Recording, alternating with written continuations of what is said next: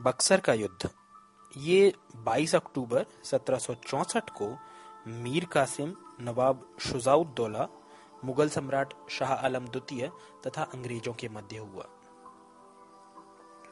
अवध पहुंचने के पश्चात मीर कासिम ने अवध के नवाब शुजाउद्दौला, मुगल सम्राट शाह आलम द्वितीय, इनके साथ मिलके अंग्रेजों को निकाल बाहर करने की योजना बनाई। इन तीनों की सेना में लगभग 40-50 हजार सैनिक थे और जो मेजर हेक्टर मुनरो था उसके नेतृत्व में मात्र 7,000 समथिंग या 7,000 सवा 7,000 सैनिक थे। इनकी सेना, इनका त्रिकुट और उधर अंग्रेजों की मेजर हेक्टर मुनरो की सेना 22 अक्टूबर 1764 को बक्सर बिहार में टकराई, आगे भिड़ंत हुई, जिनमें अंग्रेजों की विजय हुई। मीर कासिम वहां से भाग गया और 12 वर्षों बाद उसकी मृत्यु हो गई। बचे मुगल बादशाह और नवाब शुजाउद्दौला। तो इन दोनों के साथ अलग अलग संधियां की गई। इलाहाबाद संधियां, इलाहाबाद की प्रथम संधि मुगल बादशाह के साथ की गई, मुगल बादशाह शाह आलम द्वितीय के साथ, और इलाहाबाद की द्वितीय संधि की गई नवाब शुजाउद्दौला के साथ, जो कि अवध के नवाब थे। तो दोनों संधियां एक एक करके जान लेते हैं। इलाहाबाद की प्रथम संधि 12 अगस्त 1765 को। इसमें यह हुआ कि सम्राट ने ईस्ट इंडिया कंपनी को बंगाल, बिहार और उड़ीसा के दीवानी अधिकार प्रदान कर दिए और अब कंपनी इन इलाकों की वास्तविक स्वामी बन गई। मुगल बादशाह को अवध के कड़ा और इलाहाबाद जिले प्रदान कर दिए गए और कंपनी के द्वारा 26 लाख रुपए वार्षिक पेंशन उसे दे दी गई। इलाहाबाद की द्वितीय संधि, जो कि अवध के नवाब शुजाउद्दौला के साथ की गई थी, उसमें था कि नवाब को इलाहाबाद और कड़ा के जिले मुगल सम्राट शाह आलम को देने थे।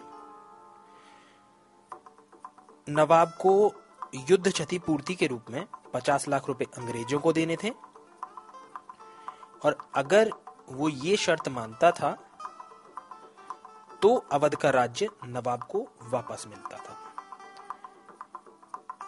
ये इलाहाबाद की संधि में रखा गया। बक्सर का युद्ध जो था, इसके बहुत विनाशकारी परिणाम साबित हुए और यही ऐसा युद्ध था जिसने अंग्रेजों का 200 वर्ष तक शासन करने के लिए मार्ग प्रशस्त किया। अब जान लेते हैं बंगाल में द्वैत शासन को। तो वास्तविकता में द्वैत शासन होता क्या है? ये होता है बिना उत्तरदायित्व वाला अधिकार और बिना अधिकार वाला उत्तरदायित्व। यानी जिसके पास अधिकार है उसका कोई जवाबदेही नहीं है, उसका कोई उत्तरदायित्व नहीं है, और जिसके पास अधिकार नहीं है उसके पास उत्तरदायित्व है। अब ये आगे क्लियर होगा कैसे कि फरवरी 1756 में मीर जाफर के निधन के पश्चात उसके पुत्र नजमुद्दौला को अंग्रेजों द्वारा निम्न शर्तों पर नवाब स्वीकार किया गया। पहला, निजामत यानी सैन्य संरक्षण और विदेशी मामले पूर्णतः कंपनी के हाथ में रहेंगे। दीवानी मामले के लिए डिप्टी गवर्नर की नियुक्ति की गई, जिसको मनोनीत करने का अधिकार कंपनी को था तथा कंपनी की अनुमति के बगैर उसे हटाया नहीं जा सकता था।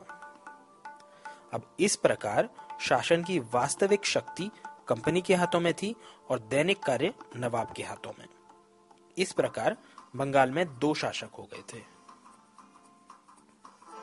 यानी 2 शासक थे। जो वास्तविक शक्ति थी वो तो कंपनी के ही हाथों में थी और जो दैनिक कार्य थे, जिनका उत्तरदायित्व बनता था, वो सारे नवाब के हाथों में थे। जवाबदेही नवाब के हाथ में और अधिकार अंग्रेजों के हाथ में, कंपनी के हाथ में। अब आगे हम जानेंगे आंग्ल मराठा संघर्ष